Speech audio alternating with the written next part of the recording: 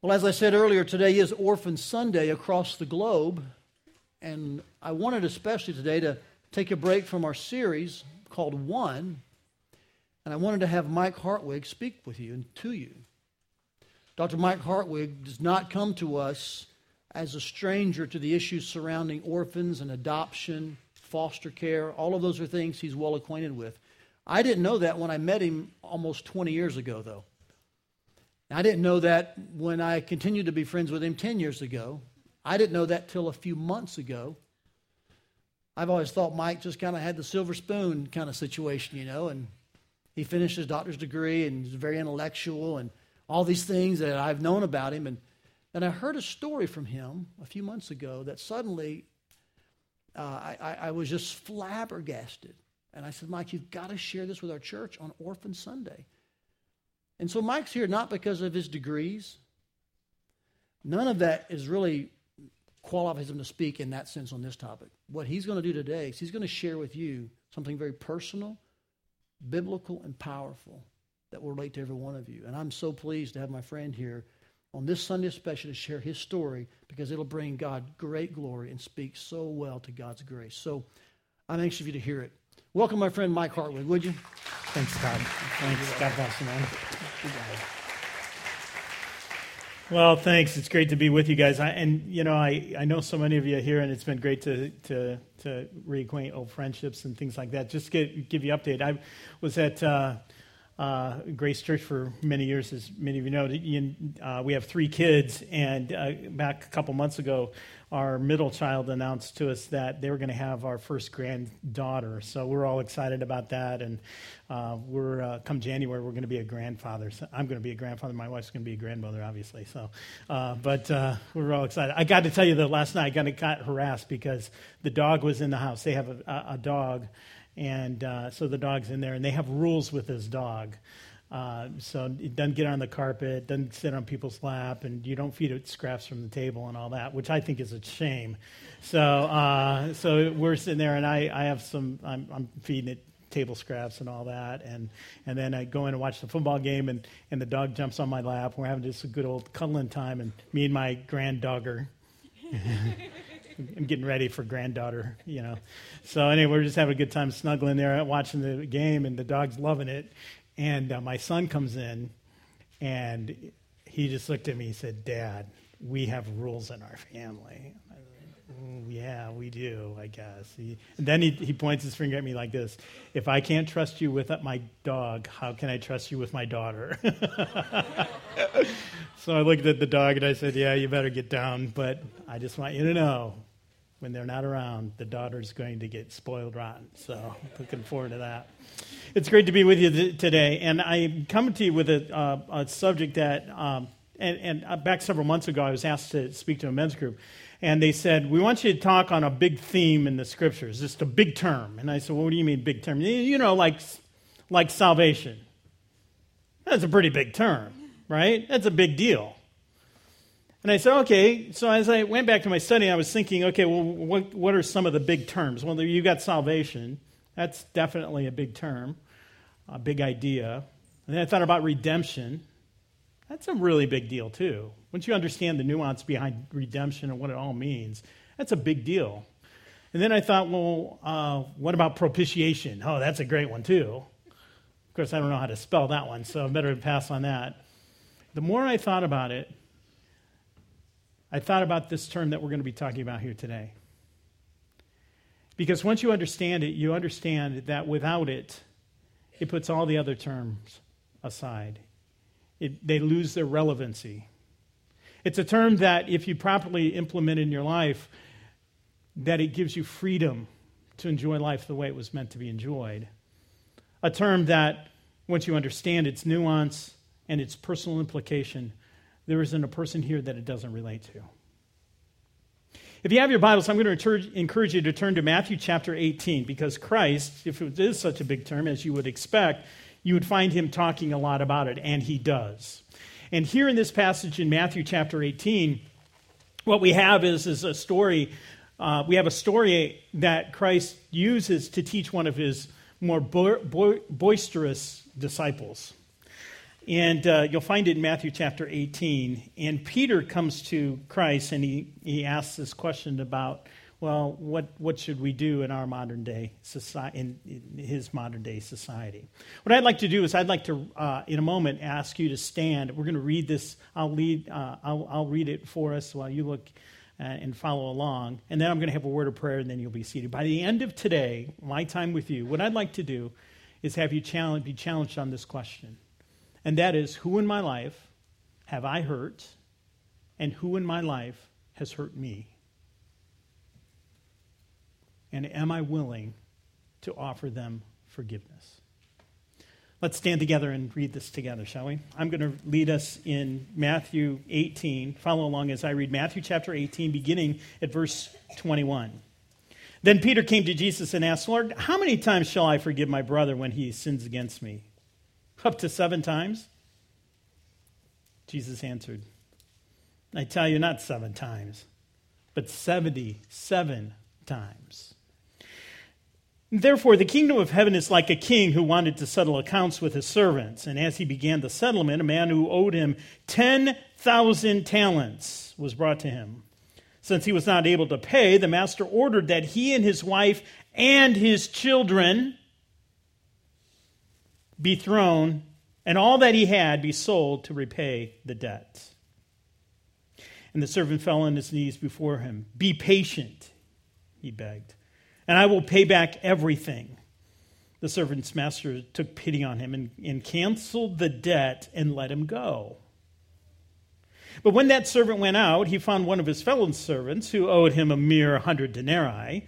He grabbed him and began to choke him, and he said, Pay back what you owe me. Verse 29, his fellow servant fell to his knees and begged him, Be patient with me, and I will pay you back. But he refused. Instead, he went off and had the man thrown into prison until he could pay the debt. When the other servants saw what had happened, they were greatly distressed and went and told their master everything that had happened. Then the master called the servant in. You wicked servant, he said. I canceled all that debt of yours because you begged me to. Shouldn't you have had mercy on your fellow servant just as I had on you? And in anger, his master turned him over to the jailers to be tortured until he should pay back all that he owed. This is how my heavenly Father will treat each of you unless you forgive your brother from your heart. Father, thank you so much for a wonderful passage and giving us a glimpse of the teaching of your Son, Jesus Christ. I pray that we might not just chalk it up to being a nice story, but help us to really enter into the power of those words and how you've demanded that we not only offer forgiveness, seek forgiveness, but we live a life of forgiveness. And so, Father, anoint our time together.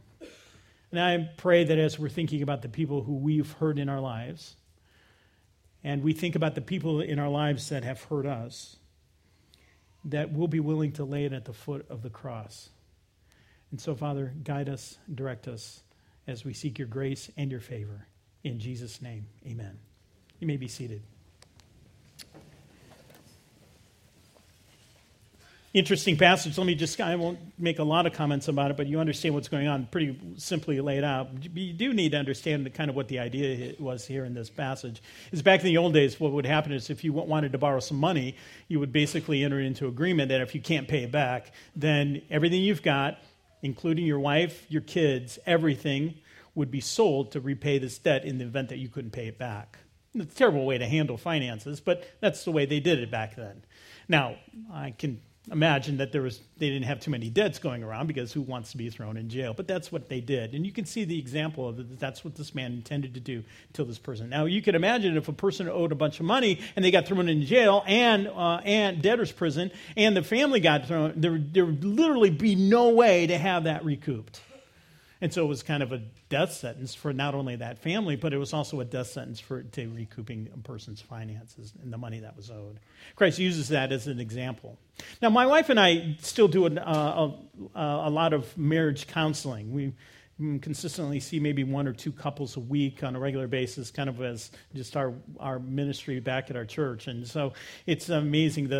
We were counting up all the couples that have sat on our couch, and I think we're well over 100 couples have gone through and sat on our old ratty couch. I love that couch, too, because when you sit in it, all the springs in the middle are gone, so that people just kind of sink right into the middle. And if the couple are especially fighting, they're both holding on to the edge of it, and it's great fun for Leanne and I to see how that happens.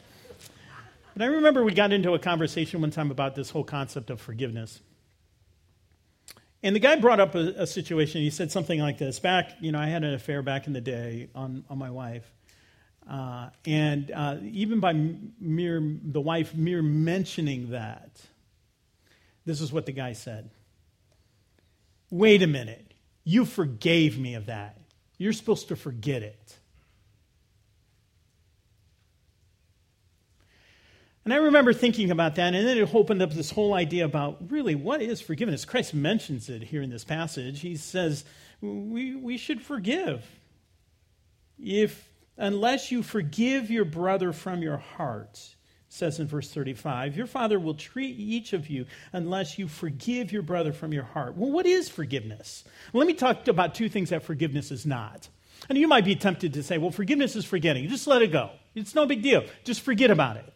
After all, isn't that what the Scriptures do with us? I mean, God says He separates our sins as far as the east is from the west. There's a New Testament passage that even says, I will remember your sin no more. That's what God asks us to do.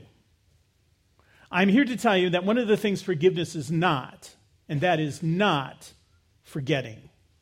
Because there's a radical difference between us and God. God has the ability to forget. We do not. We cannot forget the trespasses against us. In fact, I think it's counterproductive to try to forget your sins and the sins that people perpetrated against us. Because if you look further in the New Testament, God says we have an obligation to comfort one another with the comfort that we've been comforted with. Well, what do you mean? Well, we've forgotten everything. Well, who needs to remember it? And who needs to comfort one another? Here's a simple point. If you're trying to forget the bad things that people have done to you or you've done to other people, you will never do it. Instead, God allows us to remember those so we can change. Forgiveness is not forgetting. Neither is forgiveness restoration, restoring. What do you mean? Just because I've forgiven someone doesn't necessarily mean that everything is restored to its previous state. Let me see if I can illustrate this. Back several years ago when I was a youth pastor, I took a group of about 10 to 15 young people out to Yellowstone, a camp there, a Christian camp, and our mission was to build a dining hall. And what the camp had done is they had secured some timber off of Yellowstone. They had a fire go through. If you were a nonprofit, you could go in, harvest the timber on it, but you had to deal with it.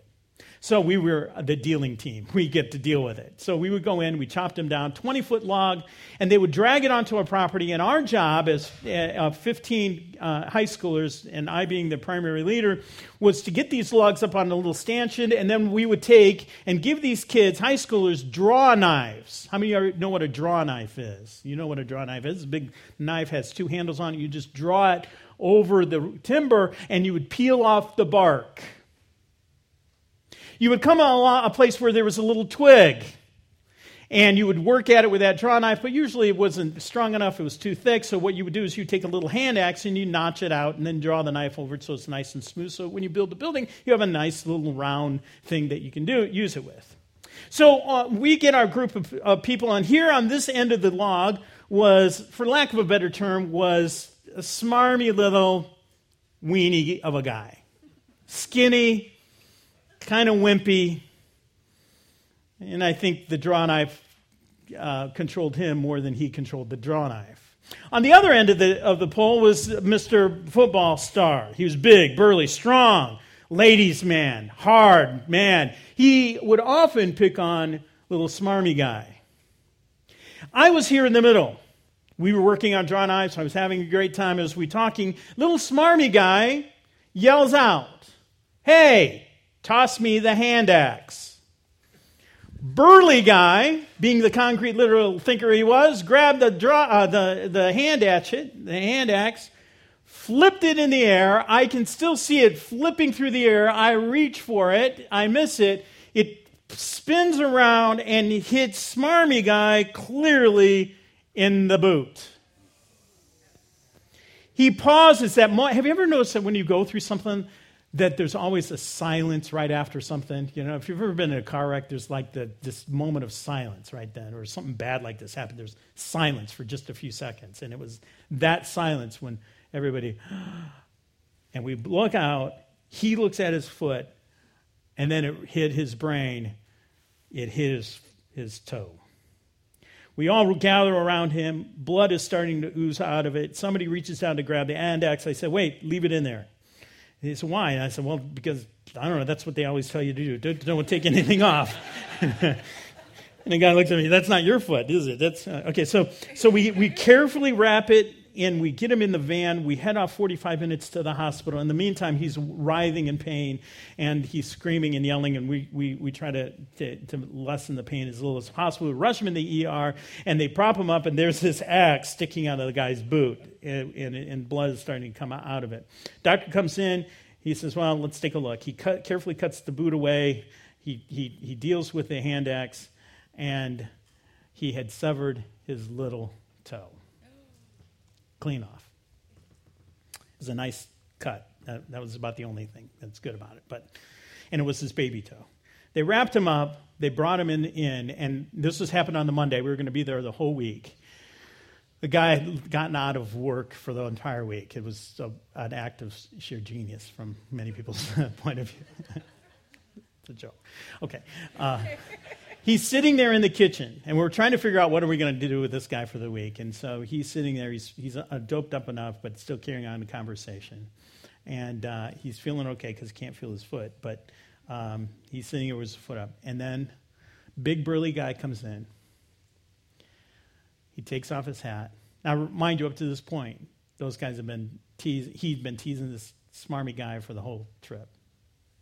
Takes off his hat, and he says, I am so sorry. That was so incredibly stupid. I am so sorry. In a great act of compassion and grace, he says, don't worry about it. I forgive you. Now let me ask you this. I saw the forgiveness happen. It was genuine. But do you think he still is living with that lost toe to this day? Yes. Just because forgiveness happens doesn't mean restoration happens. You get it? Just because you can live in a state of forgiveness doesn't mean that things will be restored to its previous state. A simple principle here is, even though people have hurt us, even though people have put us through tremendous pain, even though we may have put other people through tremendous pain, and there is suffering and heartache and all those kind of things, the simple reality is forgiveness doesn't always mean restoration. Now it can, but it isn't a precursor to forgiveness. Well, if it's not forgetting and it's not restoration, well, what is forgiveness? You ready for the etymological history of the word forgiveness? How do you like that? That's great. Etymological history. What does the word mean? What does that mean? What does forgiveness mean? It's quite simple. Release from a debt. Release from a debt. Now, my wife was working, yes, she's a kindergarten teacher. Some little kid fell on the back of her knee, blew out her knee. We start meeting with the insurance people, and they made this statement. Okay, we've done some calculations. Your knee is worth X amount of dollars. And I said, really? How much is her other knee worth? And what about her foot? And what? That was a joke. But they know, and some of you know this, they have a price on every single body part. Okay? How many of you knew that? Let me see your hand. Yeah, your finger is worth so much. His pinky toe, I think, is worth around $500. Now, what the legal people would say is he caused an offense, and so what a burly guy owes is $500 to this guy right here. When he forgave him, he released him from that debt. What forgiveness means is to release from a debt. Now, here's the deal. Every single person, every person in this room, somebody has hurt you. Now, you might be saying, oh, no, nobody's been hurt like me. To which I would say, it may be a relative degree, but I don't care who you are, everybody in this room, the simple reality is we live in a fallen world. We all have been hurt by people. And because of that, we can demand our pound of flesh from whoever's been the one who's hurt us.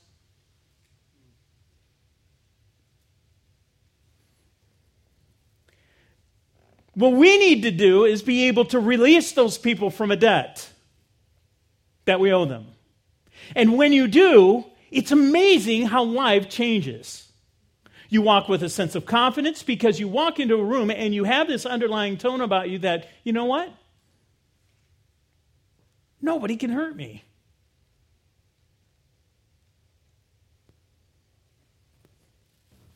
Let me see if I can bring this a little more personal. I was sitting in, as a small boy, I was sitting there watching the Mickey Mouse Club. Anybody remember the Mickey Mouse Club? How many of you remember Mickey Mouse Club? Oh, yeah, all right. And who was on Mickey Mouse Club? Annette Funicello. Oh, brother. Okay. Younger crowd, yeah. And I'm sitting there watching Mickey Mouse Club, waiting for Annette Funicello there, and my dad comes in. He's in his Navy uniform with the little tie, the blue, and in his hand is a white rolled-up hat and a brown paper bag. He's standing in the doorway with my two sisters sitting on the couch. I was sitting on the floor, mainly because it was my responsibility to be the channel changer. We didn't have remotes. We had to get up and change the channel. You remember that? Anybody have a pair of vice grips to change the channel with? All right, good. All right. See, that was my role, is to keep that vice grips on and be able to change the channel. And so I was sitting on the floor. My dad leans into the doorway there, and he says, Mike, I need to see you downstairs. And I said, no. And that Funicello's about ready to come on. Dad said, no, I've got a present for you. So I think, okay, I'm willing to go. And so I follow him down the stairs into our basement, and Dad immediately sits on a bar stool in front of our workbench. He's sitting there. He picks me up, puts me in his lap. He reaches over, with his arms around me, picks it up and gives me the brown paper bag. I open it up, and I pull gently out a balsa wood airplane. Remember those balsa wood airplanes with the rubber band and the plastic propeller? We put it together gently, making sure not to crack that balsa wood, and then he winds it up, and he spins around facing the larger part of the basement, and he goes with me on his lap. He throws it, and we watch it drift all the way across that basement, hit the wall, and fall to the ground. I remember looking up at him and thinking, that is so cool. I jump down, run over, scurry over, grab it, pick it up, bring it back to him, and I'm winding as I go, and he says, here, let me help. And I said, no, I can do it. And I did it. And I'm standing there next to that seat with him on it, and I throw it, and it does the same thing. It hits the wall, falls to the ground. I run over, pick it up, I start winding it up. I look up to see my dad's seat is empty. Instead, I see his legs walking up the stairs, and that's the last memory I have of my dad as he walks out of my life and the life of my two sisters and my mother forever. In the weeks and months to follow, Mom started dating someone. She was trying to keep a job. I remember her being gone for long hours at a time, being left there with my sister, my older sister babysitting, and my younger sister there. And we were there for long periods. Every once in a while, she would bring a boy home. And I remember sitting there at the kitchen table, and one of the men that she had over, had this big old cigar. I asked her how I could try it, and he said, sure, go ahead. So I took it, and I took a big old drag from it. And I remember coughing all over and putting it down in that little ashtray thinking, So this is what it means to be a man. He had a beer there, and I said, hey, can I have some of that? You bet, have some of that. I took one gulp of it, and I spit it out at him, and then in the meantime, I knocked over his beer, and then instinctively, he just whacked me off my seat and fell over to that, and he was laughing, don't you ever do that again. And I ran off. I didn't want anything to do with him anymore. That continued for about a year. Went over, Mom had us spend several months with my grandmother and with my two sisters, and so we were there for several months. And I had my G.I. Joe, my sleeping bag, and my Land of the Giants coloring book. And I was coloring there in front of the television set, and Grandma made the announcement, I have an announcement. Girls, come into the living room. I have an announcement.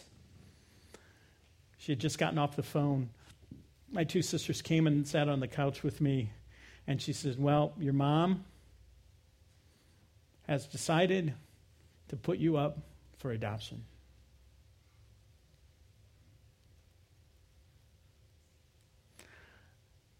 And Grandma tried to make the case that this wasn't such a bad idea. She looked at me and she said, now, Michael, there's a really good chance that you're going to be able to get with a family that has boys. You'd like some brothers. And I looked at both of my sisters and I said, boy, would I like some brothers. Maybe this won't be such a bad idea after all. Get rid of my two stinky, cootie-ridden sisters? You bet. I'll take that any day of the week. I'll never forget standing there by that picture window, watching the green Mustang pull in the driveway with its sole occupant, my new dad. He was dressed in his fine business suit. He got out of the car. He walked up to the door. He knocked on the door, and I was standing there. And he says, Michael. And I said, Dad? He opened the door, said a few things to my grandmother, and I grabbed my only possessions in this world, the sleeping bag, a G.I. Joe, and my Land of the Giants coloring book. We got in the car. We drove across town to a fairly nice house. My dad was an executive with AT&T, with a telephone company. It wasn't AT&T then, but with the telephone company. And as he walked in, he was carrying my sleeping bag. I had my G.I. Joe and the Land of the Coloring Books Dad had. And he opened the door, let me in first, and he opened the door and he made this announcement. He said, come see your new brother. Out from the kitchen came my new mother. Out from the back room came Benji. She's my oldest sister. Then came Billy, my next older sister.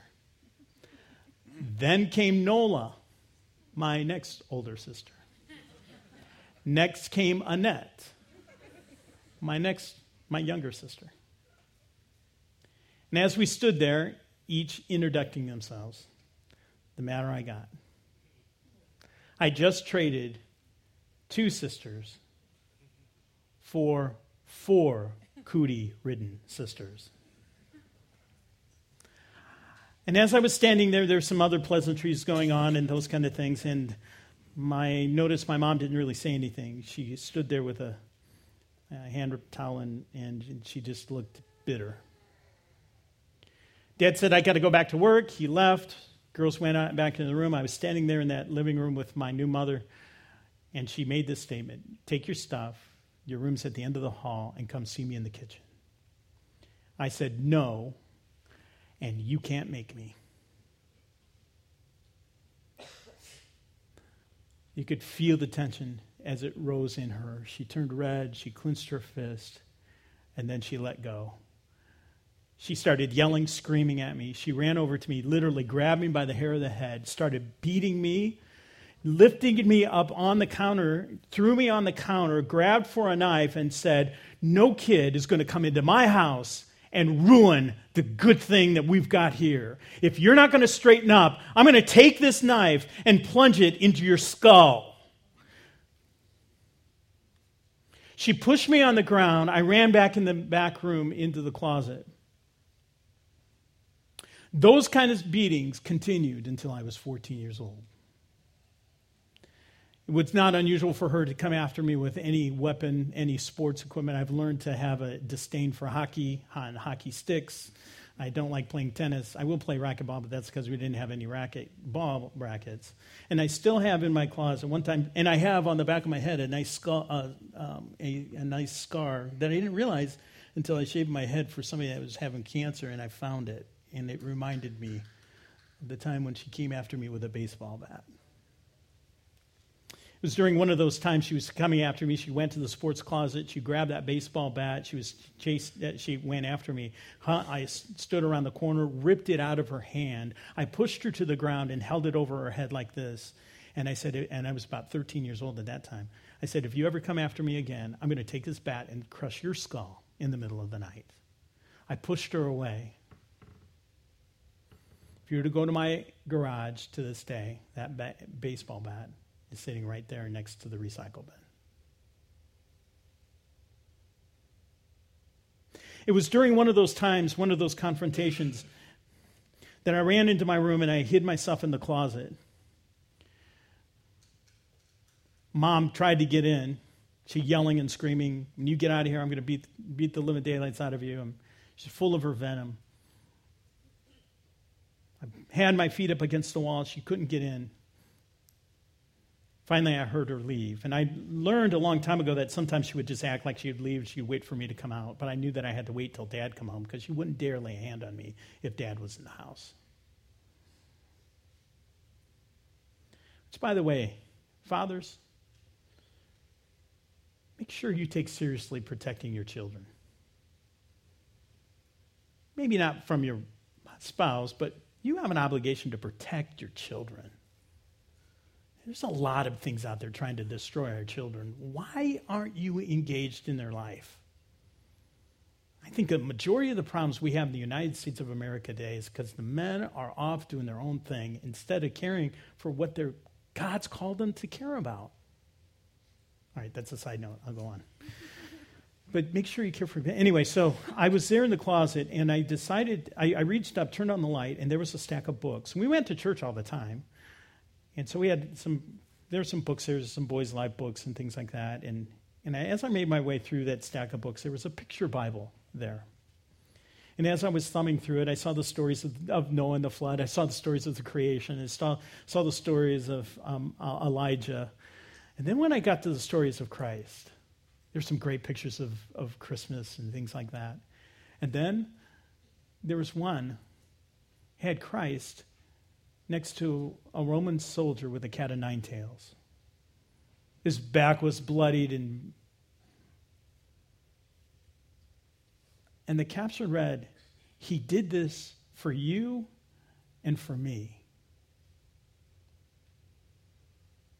And it hit me. Here I was, hiding from a beating, reading about someone who was taking a beating for me.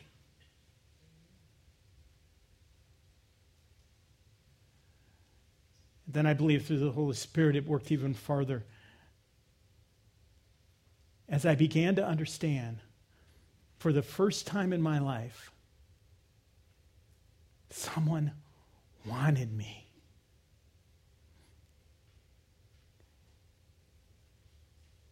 My dad didn't want me. My mom didn't want me. My sisters didn't want me. My new sisters didn't want me. My new mom didn't want me. The only reason why my new dad wanted me is because I was a boy.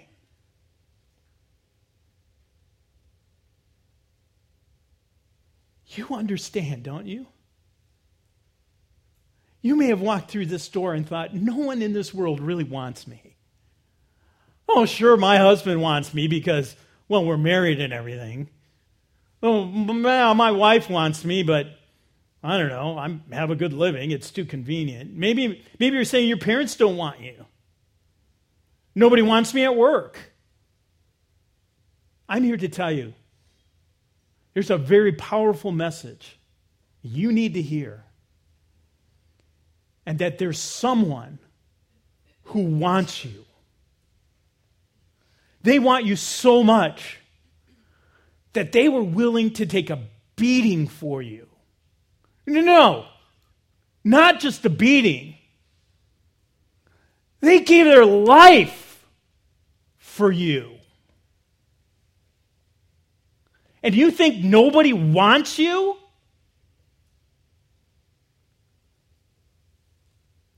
I walked out of that closet a changed man. Because I realized for the first time, someone wanted me. Let me fast forward. I went to college, and I felt called to the ministry. So I started going and taking classes and things like that. And in the first week I was there, I got a letter. I know some of you guys don't know what letters are, but they're these things that on a piece of paper, you write them all out. And I got a letter. It was about a 10-page letter. And it began, I can't believe you.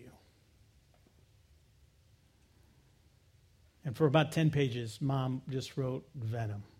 How dare you take Dad's money and spend it on a private college like that? I can't believe that you're taking advantage. You barely made it through high school, and now you're doing this.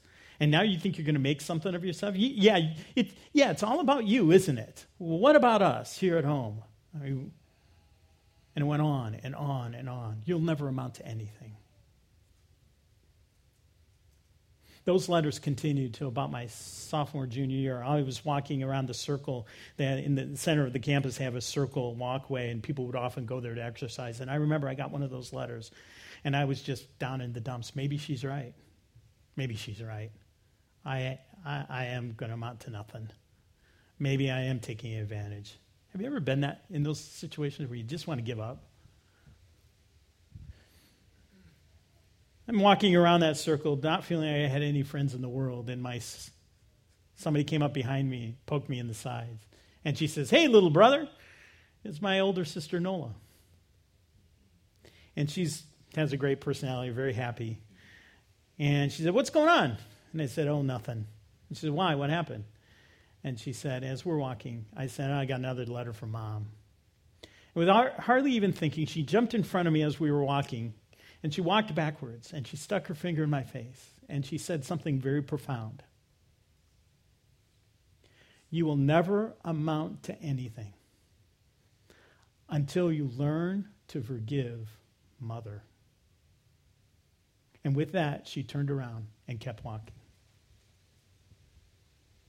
It's the same message I bring to you. You will never amount to anything until you learn to forgive the people in your life who have hurt you. I went back to the dorm that night, and I started talking with some friends, and one of the guys there said, "Well, let me tell you my story." He told me a really gruesome story of how he had been abused by an uncle, and he'd learned how to forgive. And I said, "Well, tell me what this process is." And he started talking to me. He really became a close friend, and one of the things he said, "You got to do what's right. Christmas is coming. What's the right thing to do?" And I said, "Well, I'll show up for Christmas." "Yeah, but you always do that. But what, as far as your mom goes, what should you do?" And I said, "You're not going to ask me to get her a Christmas gift, are you?" And he said, "You bet. What's the right thing to do?" I said it verbally, "I forgive you, Mom," but that wasn't enough. You have to play it out in some practical way. So one of the things I did is I bought her a small gift, a little locket or something like that. We had big Christmas, and so there was a lot presents that day, and so I'll never forget Mom opening up that. I hadn't ever given her a gift. I didn't want anything to do with her. She opened it up. She saw who it was from, looked at it, and because other people were there, she composed herself. But as soon as I hit school, there was a letter waiting for me. It was about 15 pages. And I was walking by, my buddy, who happened to be in the mailroom with me when I picked up the letter, and I said, "Well, Mom's got a letter." And he said, "Mike, throw it away. Don't look at it. You don't need to fill your mind with that kind of stuff." So, since I was late for class, I think that was orchestrated by God too. I instinctively threw the letter away. And I remember as I was hustling to class the rest of the way that I was overwhelmed with a sense of freedom. And I remember thinking, it got to her. I did what was right, and it got to her.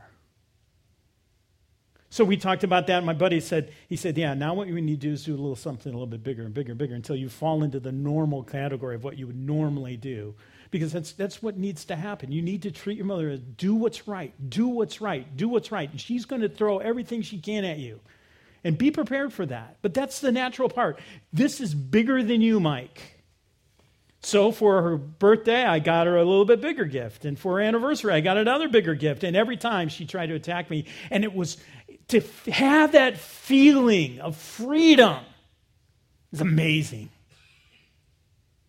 We were sitting around Bible study at night one night, and the phone rang. And I made a policy, don't have any interaction, one-on-one interaction. Do what's right. Do what's right. Phone rings. Buddy says, hey, you got a phone call. Who is it? It's your mom. Tell her I'm busy. I've got a meeting right now. He said, no. Sounds like she's crying. Two things about my mother. Never saw her cry, never saw her laugh. This was unusual. I went to the phone. I said, hello? This is what she said. Michael? She never called me Michael. Never. Now the only people that call me Michael is my wife when I'm in trouble. So anyway, maybe some connection there, I don't know. But my mother never called me Michael. Michael. Mom? Michael. Mom. I am so sorry. What? I'm so sorry. All right, what happened? Come to find out, Mom and Dad got a divorce, and she got the house, and she got lonely. So every night she would walk around, take the dog, and she would walk around the entire neighborhood. And it was on one of those trips, a lady who lived several doors down from her noticed her and struck up a conversation with her. She heard my mom's life story and casually said, hey, you want to come over for Bible study? Mom said, sure. They started studying the Bible together. They came across this passage. And the lady who was leading the Bible study encouraged every one of those ladies there, who in your life have you hurt that you need to go and seek forgiveness for?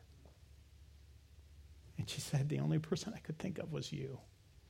And I'm thinking, Mom, there's a few other people you need to be thinking about, but we'll get to that later.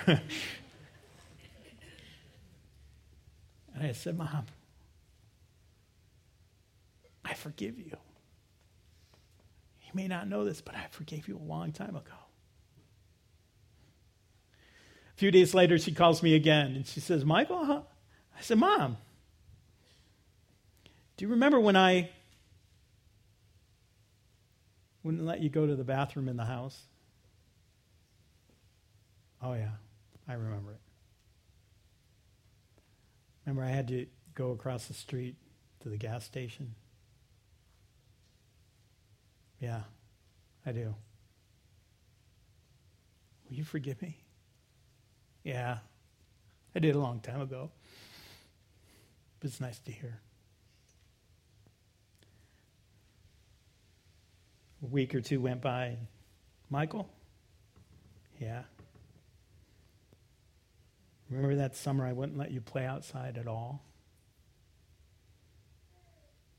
In fact, I made you lay out in the sun because we were going down to Kentucky and visit my family, and I didn't want you to look real white and pale, and I made you lay out in the sun. You got that sunburn really bad? So, yeah, I remember that. Will you forgive me?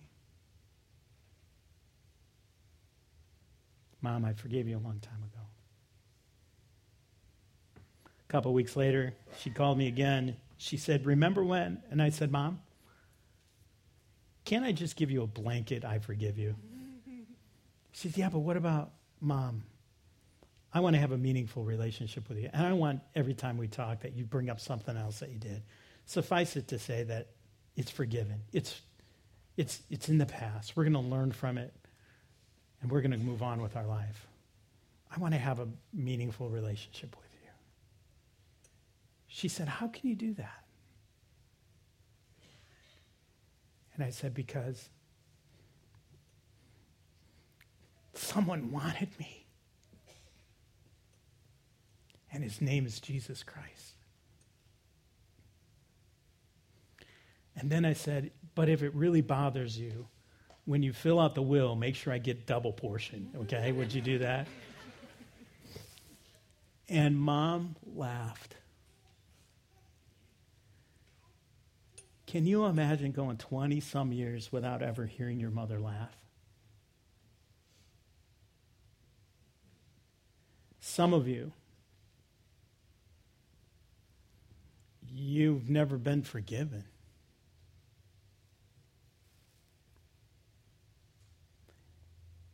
You've never had that confrontation with Jesus Christ when you recognize that he loves you with an everlasting love and he forgives you. And now you're trying to make it work on your own. I will tell you, this passage is so clear. You cannot forgive people unless you first understand that you've been forgiven.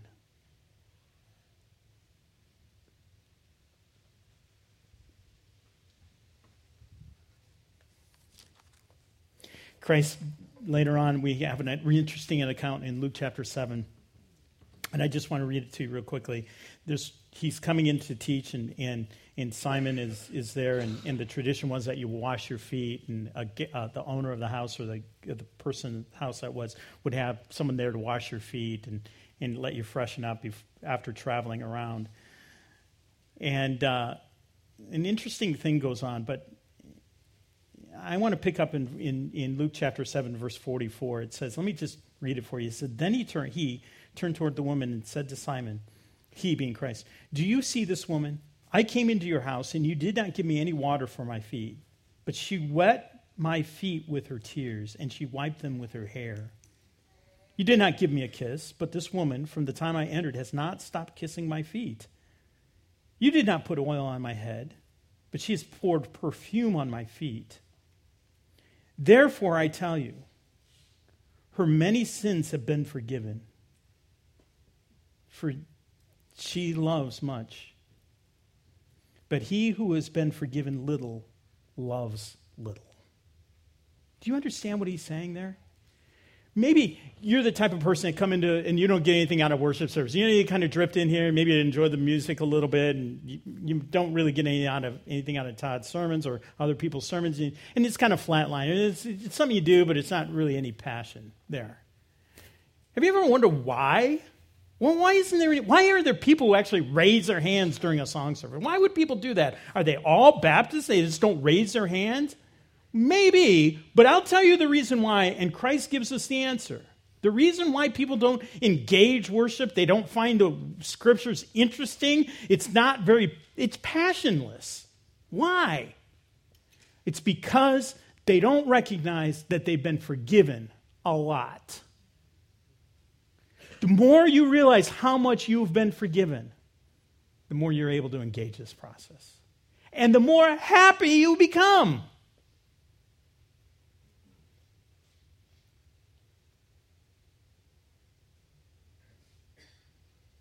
Maybe you need to go to that closet. Maybe you need to have a confrontation and realize very few people in this world want you. But there's one, and he's given it all. In a moment, I'm going to have us stand and have a word of prayer.